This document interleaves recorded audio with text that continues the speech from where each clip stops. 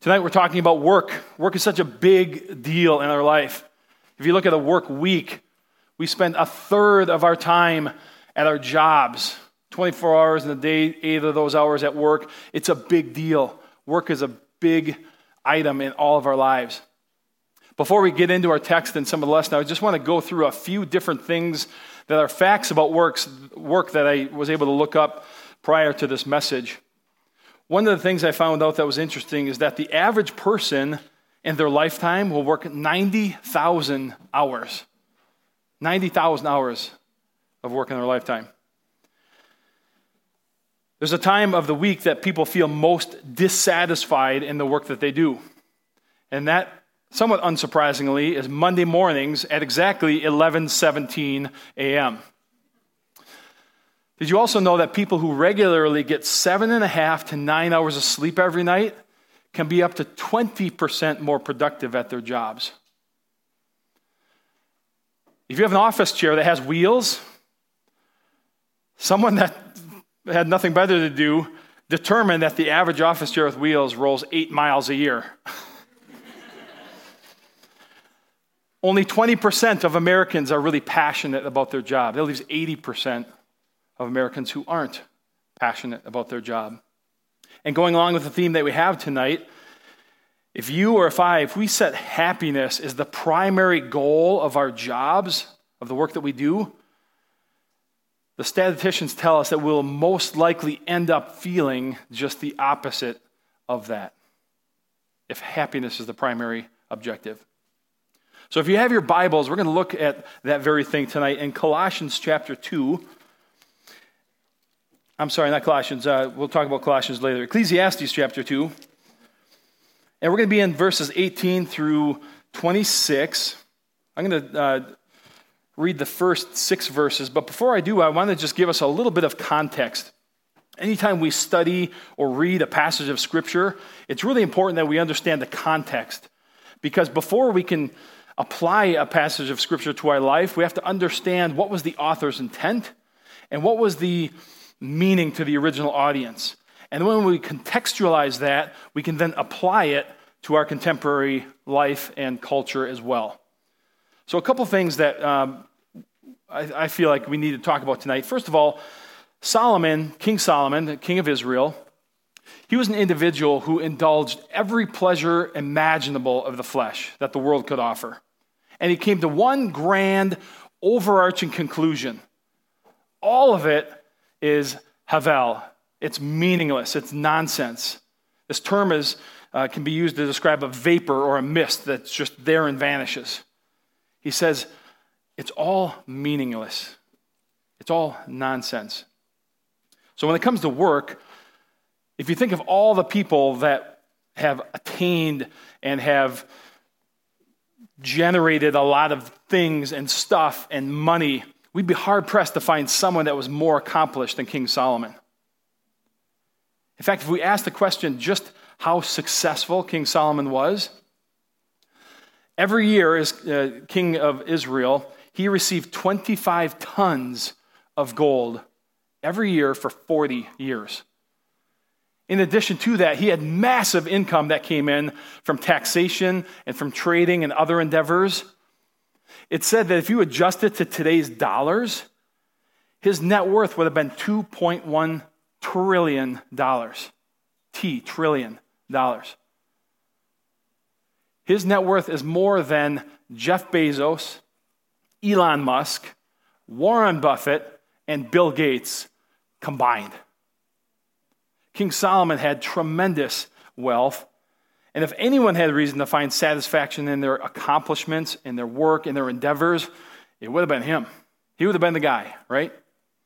But in today's world, in the American culture, we kind of value the same things, don't we?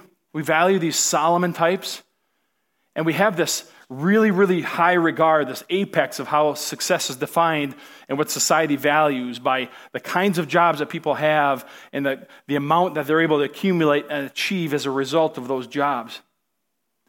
But what do you think Solomon, this guy that had it all, he experienced it all, he accomplished it all, this guy of apex existence, what would he say about all of these things? Well, let's take a look in Ecclesiastes chapter 2, starting in verse 18. It says, I hated all my toil in which I toil under the sun, seeing that I must leave it to the man who will come after me, and who knows whether he will be wise or a fool. Yet he will be a master of all of which I toiled and used my wisdom under the sun. This also is vanity. So I turned about and gave my heart up to despair over all the toil of my labors under the sun. Because sometimes a person who has toiled with wisdom and knowledge and skill must leave everything to be enjoyed by someone who did not toil for it. This also is vanity and a great evil. What has a man from all the toil and striving of heart with which he toils beneath the sun? For all his days are full of sorrow, and his work is a vexation. Even in the night his heart does not rest. This also is a vanity. So Solomon gives us sort of cheery pep talk, right, about work. And he really comes to two main observations about the meaninglessness of work. The first thing he says is, all of the work that we do, all the wisdom that we accumulate, the knowledge that we have, everything that we apply to our work, and everything that we gain as a result of that, one day that's just going to be given to somebody else. And they might even take credit for the things that we did. But even worse, we have no idea if they're going to be responsible with what they were given or whether they're not going to be responsible for what they have been given. But all of these things are just being handed over to these individuals after we're gone. Now, he experienced this firsthand, didn't he? If you remember in 1 Kings chapter 12, everything that King Solomon had was handed over to his son Rehoboam. Now, Rehoboam, King Solomon had no idea if his son was going to be good at taking these things on or if he's going to be really bad at it. Now, we look back and we can read Scripture because we're after the facts, and we realize that Rehoboam was a complete fool. He was a terrible leader. Nobody wanted to follow him. He was heavy-handed. He tried to oppress people to get them to follow him, and it just ticked them off and said, I'm not going to follow you. Ended up dividing the entire kingdom.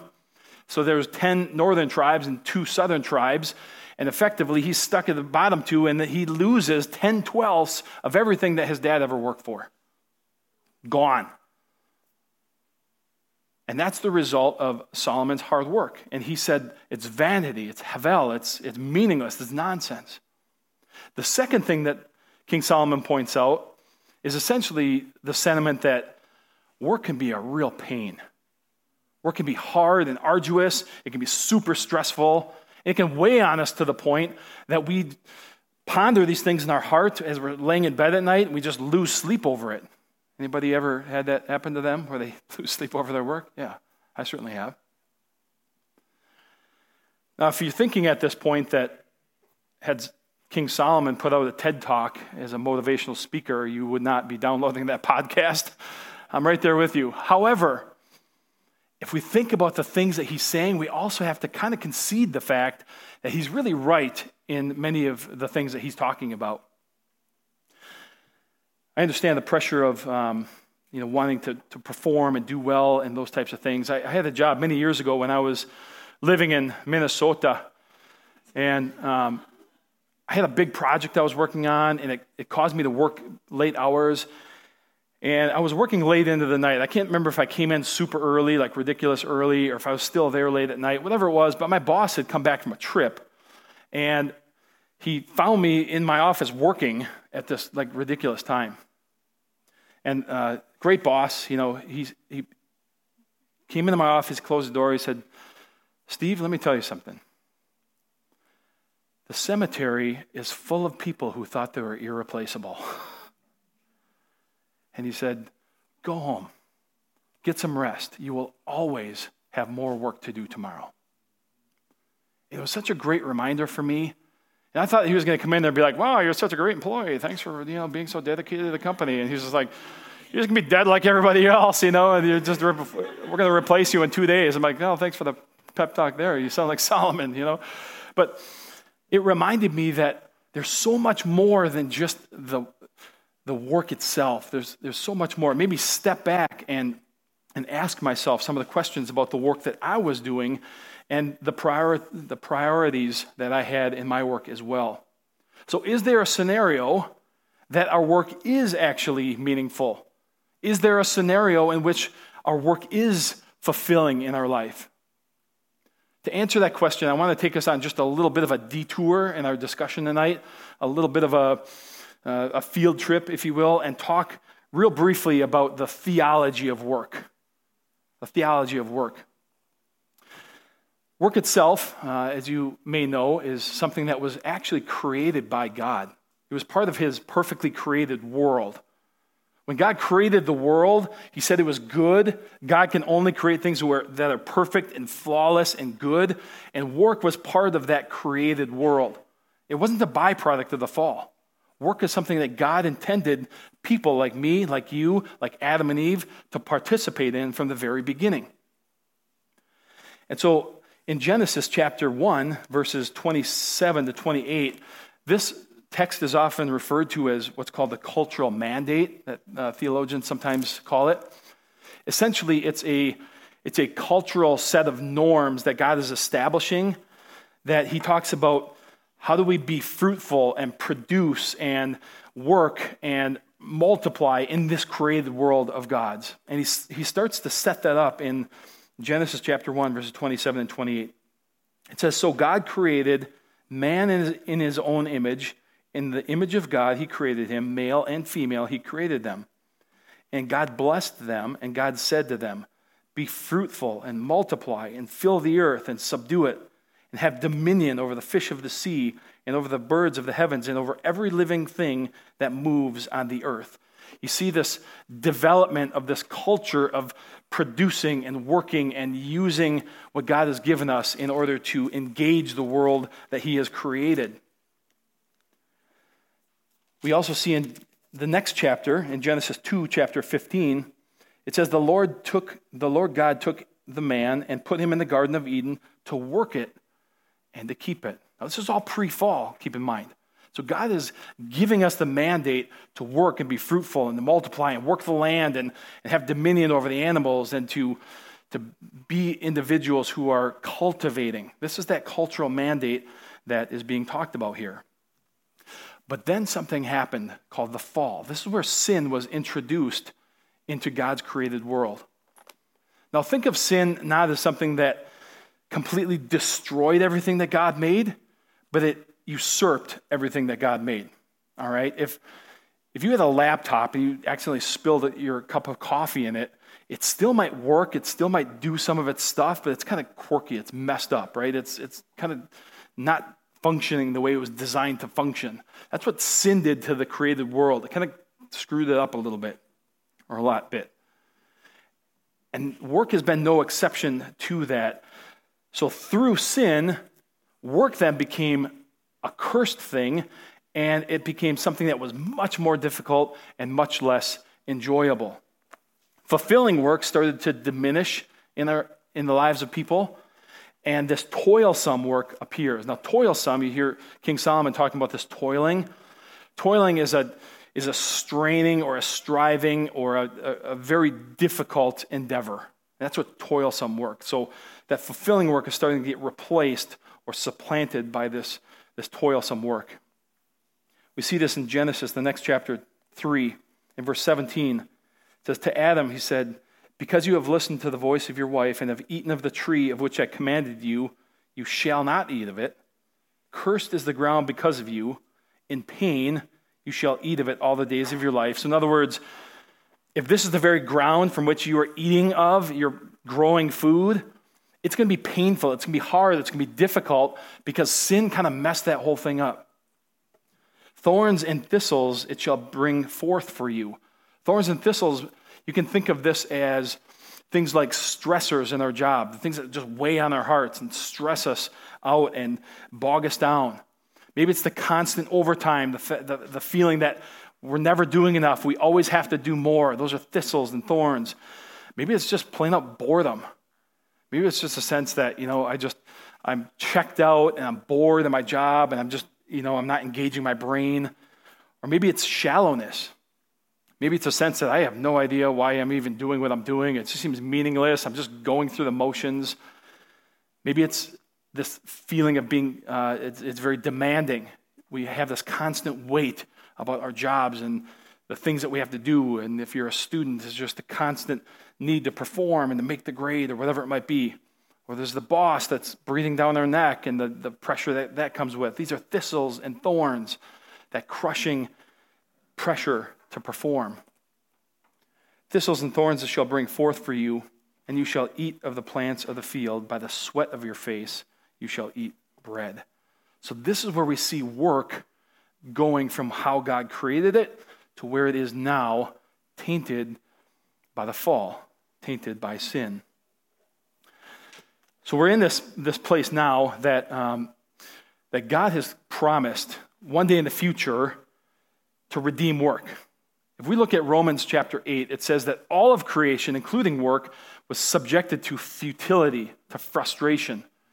And that's that kind of brokenness that sin brought about. But it also says in Romans 8 that we're going to one day be freed from the bondage of that decay and from the corruption, those effects of the fall. One day that's coming when Jesus returns and all things are restored new. But until that time, Solomon gives us the rest of chapter 2, and he's talking about how do we function as people who still have to do work and do it in a way that's not completely just meaningless in every aspect. Because up until this point, that's really all we've heard from him. So let's look at 24 through 26 of Ecclesiastes chapter 2.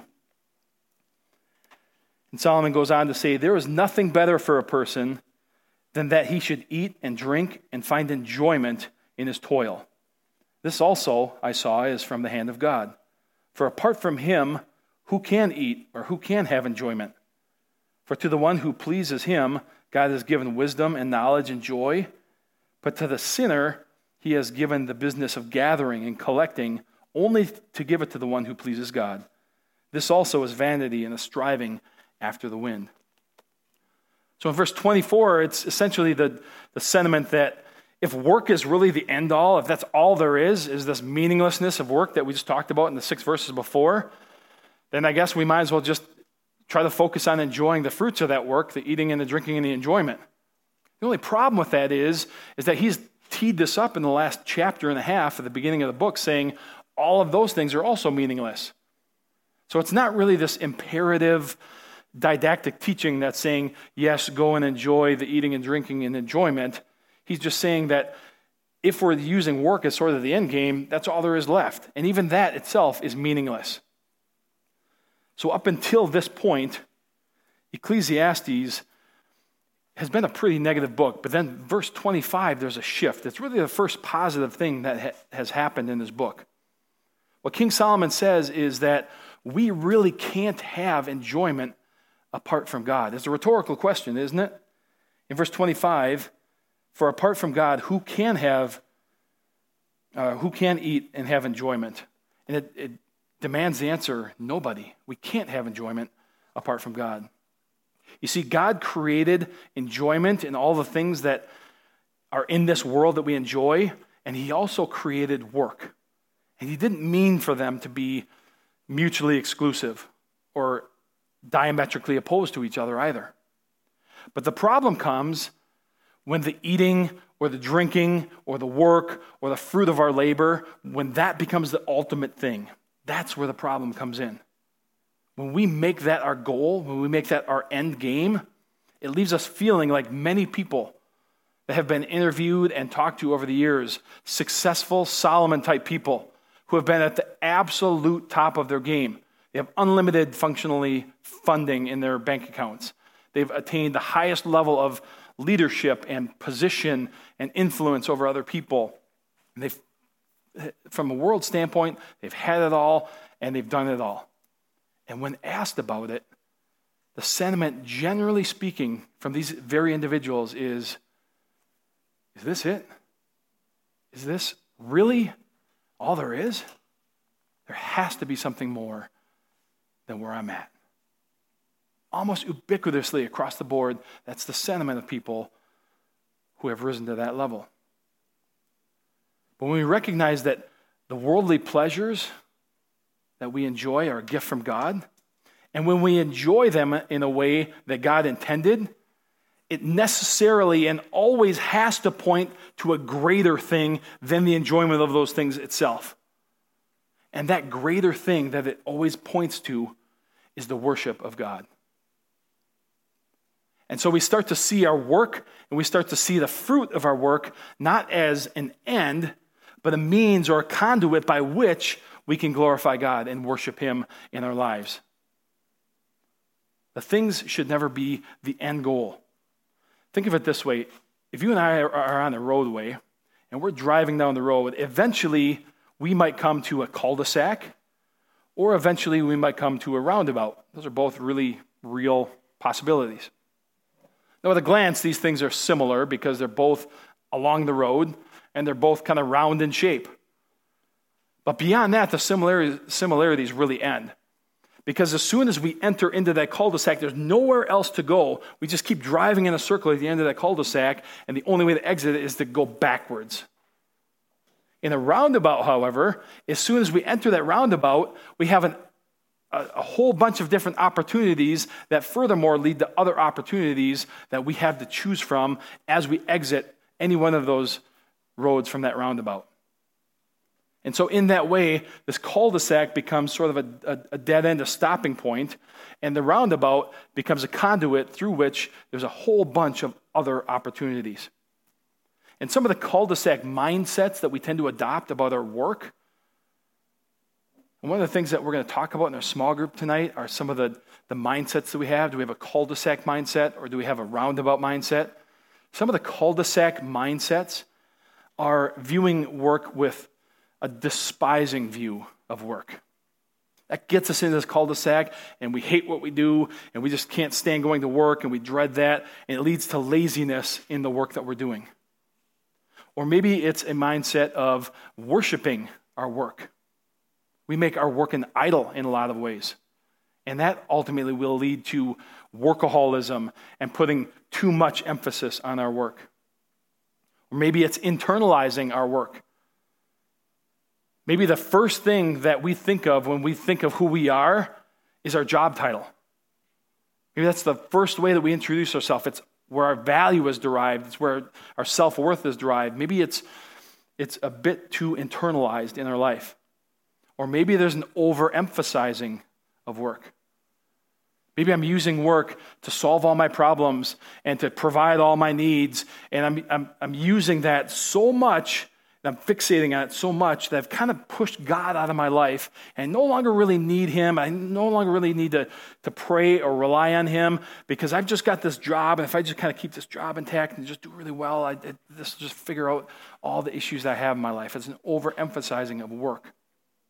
And God never intended us to live a cul-de-sac mentality in our work. Instead, He's called us to live a roundabout mentality in our work. One that allows us to use our work as a conduit to propel us into other opportunities. And there's two main focuses that I think we ought to have in the work. First, the calling of God is not so much the title on our business card as it is about glorifying God in any work that we're doing. If we look now at Colossians 3:23, it says, whatever you do, work heartily, or work at it with all of your heart, the NIV says, as of working for the Lord and not for people. In other words, I don't care if I'm washing windows or painting building or teaching in a classroom or caring for, geriatric patients or whatever it might be. I want to work at it with all of my heart because it's not about me. I want to work at it with all of my heart because God is receiving the glory for every single effort of my labor, and I want to make it about Him. And so all of the things that we do it for His glory. In 1 Corinthians 10:31, it says, whether you eat or whether you drink or whatever you do it all for the glory of God. So whether you're doing the work or whether you're enjoying the eating and drinking, which is the fruit of that work, don't use that as the end all. Don't get stuck in the cul-de-sac of that, God says, but instead use that as a conduit, exit that roundabout so that I can receive the glory for it. God, thank you so much that you've provided this job for me. I know that I oftentimes take it for granted, but I also know people that don't have jobs. They're struggling to make ends meet. Thank you for providing, Lord. Thank you that you've given me the health that I have in order to perform the functions of my job and a brain with which I can thrive in this job and flourish. Thank you for the people I work with. Thank you for my morning commute where I can listen to a podcast and draw closer to you. Thank you, God, for every aspect of the work that you've given me. Help me to do it solely for your glory so that you look great in my life. I have a friend, he's a youth pastor in Kansas, and we used to go to a pastor's conference together, and just really a great guy. And his senior pastor has a ministry that talks a lot about work and how it can be used to just really glorify God in so many ways and to just promote human flourishing. And he tells an incredible story about an experience that he had on a passenger of an airline plane. And it's about a 5-minute story, and I want to have you hear it directly from my friend Reed. So we're going to show that video, and I would like you guys just to hear what Reed has to say as soon as Brennan cues us up. On Saturday, October 11th, 2014, I was flying from New York to Charlotte as a connecting flight back to Kansas City. I was returning from a conference with 2 of my friends, colleagues, and as we were up in the air, we noticed that there was a drop in temperature in our plane. And it was a little bit alarming, but we're like, oh, no big deal. And I was kind of dozing off. But then we started to notice our plane dropping in altitude rather quickly. There's a little bit of panic. I'm awake now. And then the panic increased when the oxygen masks deployed from above us. I looked at my friend Chris, who's sitting next to me, and we were pretty shocked, but we just put our masks on and prepared for what was next. We had no idea what it was. No one was telling us what was going on, and the plane started to go down even faster. And in this moment, I was honestly reflecting on the fact that this is it. That was a moment of thinking, I am near death. And I got my phone out and began crafting a text message to my wife and my 3 daughters, letting them know that I love them, that I'm thinking about them, and that I'm on a plane, that we're going down. And a few minutes later, the captain came on and notified us that we had lost cabin pressure, that everything else was functioning fine, that we just needed to drop to 10,000 feet so that we could breathe properly. And so obviously, we can now kind of take a big sigh of relief. We can take the oxygen masks off, but it was very much a scary moment. And as my friend Chris and I were talking and reflecting and processing about what just happened, we noticed that as these oxygen masks are still dangling in front of us, that on the side of the little bag says Lenexa, Kansas, which is a suburb of our hometown. And I kind of made a note of that. I was like, that's interesting that this company in my backyard made this device that really helped us. But it wasn't until about a few months later where our church, we were going through a sermon series on faith, work, and economics, of all things. And it was during that series that I think the Lord was doing something in my heart and mind by granting me this kind of imagination for the way in which the work of literally millions of people serves to bless me and make my life better. And I just started to sit at my desk and look at all the things that makes my life easy, that allows me to do my work well. I was immediately reminded of the oxygen mask. So I got online and just searched for oxygen mask, Lenexa, Kansas. And what popped up was BE Aerospace. And I looked at their website, and I didn't even have really a plan. I was just kind of responding, and I went and found a contact and sent an email and shared the story of the oxygen mask and our flight. And as I'm sharing the story, I decided to also just share why I wanted to express my gratitude, because I saw a connection between the way in which we work and how that blesses and serves our neighbors. And so in the end of that email, I said this: if I may be so bold, I'd like to thank God for the work that He has called and equipped your company to do. I know that not many people think of work like this as being work God cares about, but I strongly beg to differ. I believe that God cares deeply about all work that is done well and promotes human flourishing. So again, thank you for your work, and please, by all means, keep doing what you're doing and do it well for the common good of all. When I got the email, I said, well, our people work here every day. They know we provide or we produce life support systems, yeah? I always emphasize with my people that the products we make here are designed and used to save people's lives, and that it is very important that they produce very high quality product, and that for doing that, or in doing that, that they follow all the procedures, the work instructions. And I thought it would be a very good message for them to hear it from someone other than their boss. Yeah. When Reed came, we had the all hands meeting, and it was really a fantastic experience, because there was probably very few dry eyes, I would say, in the room. And to see that what they are doing every day impacted a person and his family and a lot of other person, around Reed on the aircraft, was really something that impacted the people here. It really did. And there were people that came up to me crying and telling me how meaningful it was. No one has ever taken the time to express gratitude for our work. And I was so amazed by that, and it led me to think, gosh, how significant it is for us to pause, to thank people specifically for their work, to not just make them feel better about what they do, but to also give them a more robust imagination for the fact that God is at work in our world through our work, and that God cares about our work because our work is a means by which we love and serve our neighbors for the good of all people and the glory of His name. Isn't that a cool story?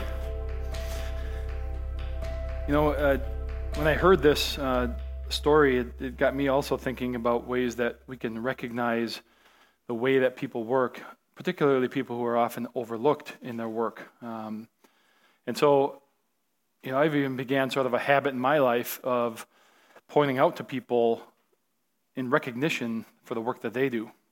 Maybe I stop at the gas station on Christmas Eve to pick up a last-minute grocery item, and the person that's working there, I might say to them, hey, I just want to say thanks for working tonight. I know you'd rather be home with your family, but you being here enables many of us to be home with ours. So just want to let you know that what you're doing makes a difference, and thanks.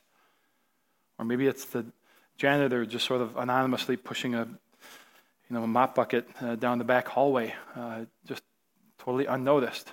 But just to pull that person aside and just say, hey, I spent some time in this building today, and I'm just so impressed by how well kept it is, and it enables customers and clients and staff to just enjoy being here, and that is really in thanks in large part to you and what you're doing. So I really just want to say I appreciate what you're contributing to that. And I think that just speaks so much to people and trying to inject meaning and to inject the purpose that God has in our work beyond just drawing a paycheck or the things that we can enjoy from it.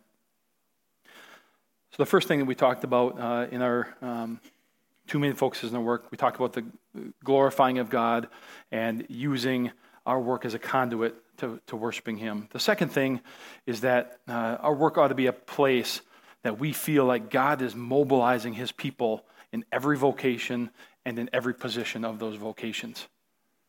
We sometimes think of ministry vocationally, pastors and directors and other people that work in the church as those who are in ministry. But if you know Jesus as your Savior and you're part of God's family, God has mobilized you to be ordained plumbers or ordained accountants and other things that God is calling you and sending you out and saying, I need these people in these spheres of life to intersect with the lives of others to represent me well. I don't want them to just go through the motions and drive in circles in the cul-de-sac. I have so much more, and there's so many opportunities once we get into the roundabout of glorifying God and using our life to represent Him. Have you ever thought of your work as a calling from God? Has it been something that's crossed your mind and your heart at some point? That you're not just there for the profits of the company, you're not just there to check the boxes and to draw a paycheck, but that God has specifically, particularly called you to this at this particular season? I've gotten this right sometimes in my life, but oftentimes I've gotten it wrong.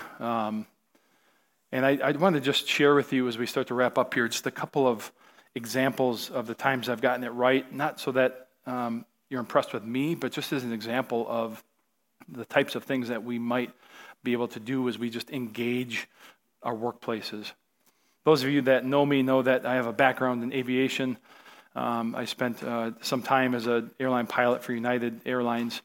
And while we're on these trips and at different bases, we spent many nights overnight. We got to know some of the other pilots. And I'm not generally somebody who shies away from just speaking the fact that I'm a Christian, that I try to live my life in a way that's pleasing to God and loving other people. And a while into my time, I was based out of Denver. We were in Billings at a hotel in Billings overnight, and I hear a knock at my door, and another one of the pilots walked in, and his name was Patrick, and he said, "Steve, I just wondered if we could talk for a little bit." I said, "Yeah, absolutely, come on in." So he sat down on the edge of the other bed, and he began to just share with me and pour out his heart with me about some of the trials in his life, the things that were happening with his fiancée and that relationship that really seemed to be unraveling quickly, and about some of the other just challenges that he was going through. And he was really clearly struggling with it. And he said, "Steve, I don't know what I believe, but you seem to know what you believe, and I know you're a Christian, and I just thought maybe you'd be a good person to talk to about this." And so we talked that night about God's plan for our life and what it means to know and follow Jesus. And I said, if you go back to your nightstand, you pull open that drawer. Thank you, Gideons. There's a little Bible in that drawer. And I gave him a list of a few different Bible verses to read. And I didn't know if he was going to read them or if he just thought I was a lunatic or whatever. But, he left that night. And, a couple of days later, I'm on a flight with a different pilot, but in an airliner, there's the main frequency that you talk to air traffic control, but then there's also another frequency that is a company frequency that all the United pilots talk among themselves on kind of a private frequency. And I made a radio call to ATC, and he recognized my voice, and he got onto the company frequency, and he said, "Hey, Steve, I pulled up all those verses that you gave me. This is on company frequency, and I read all of them, and I've got some questions for you." And I mashed the mic, and I'm like, "Thanks, Patrick. I'm glad you read them. What are your questions?" So with all of the United, flights and planes and everybody else, we were essentially having a Bible study on air in front of that. Who does that except for God? Only God can do that. And it was such an incredible experience. And from that spawned other opportunities to talk to people and to share with them. And, maybe there's people that thought, okay, this is just whatever. But God used that. And it's not because, it was all about me, but God calls us to engage our workplace, to just live for him, to just be a Christ follower in the midst of that and to give him glory. I work in an industry now. I spent 13 years on staff here at Highland, which was some of the best years of my life. I have felt like God has called me back into the workplace about 4 years ago, taking over my family business. It's an opportunity that my wife and I, who we run it together, we've really said from day one that we want to use our business to be very, very, very missional, to serve our staff and the people who are clients of our business, to put people before profits every time. We have staff members, I don't know if any of them know Jesus as their Savior. I don't really have evidence that they do, but when there's things that are shaken up in their life, we sit down, we pray with them, and we talk to them, we share scripture with them. And now it's at a point where they come into our office and they're like, I don't know why, but it really seems to help when you pray. Can we just sit down and pray about this? Because I'm really struggling with this. We're like, absolutely. And those are just opportunities that God gives us. So think about what you do. Think about whatever it is, whether you're a student studying for something, whether you're in a vocation, maybe you're transitioning between jobs, whatever that is, how do we use our role as a conduit, a roundabout, to distribute our ability to give glory to God in all sorts of different ways? And how do we also secondarily use it to represent him no matter what we're doing? Remember the verses we talked about, whatever you do, do it all for the glory of God. That's what Solomon is ultimately saying. We don't have anything to enjoy apart from God. God has given us every good thing, and he has called us to do it with all of our hearts. I want to just close in a in a time of prayer, but let me just challenge us as we wrap up our time. Don't waste your work opportunities. Don't waste the minutes or any one of the 90,000 hours that you have in your jobs. God doesn't want to see that as just the end, where we're just punching a clock and going home and living a life of the lemming. God says, I've created you for so much more. I have created you to not only give me glory and to use these things to ultimately worship me in, but also to represent me in whatever role that he's called you to be in. And as you work in your jobs, I also just want to challenge you to demonstrate the character of Jesus. If you work in a factory, be on time. If you have to bandage up wounds in the ER, do it with care and consideration. If you're working at any task that you're doing, do it with all of your heart. Don't take shortcuts. Be ethical whether people are looking or not, because people do notice. And if we're truly doing things for the glory of God, and if we're truly representing him well, then God has called us to put all of the aspects of who Jesus is into our work and to represent him so that we do so in a way that causes people to look at us and say, what is the reason for that hope that you have? What is the reason that you're such a good employee? What is the reason that you're so kind to people? What is the reason that you are putting your whole heart behind the things that you're doing? And that then will give us an opportunity to give an answer for the hope that we have, which is always and ultimately Jesus. Would you pray with me?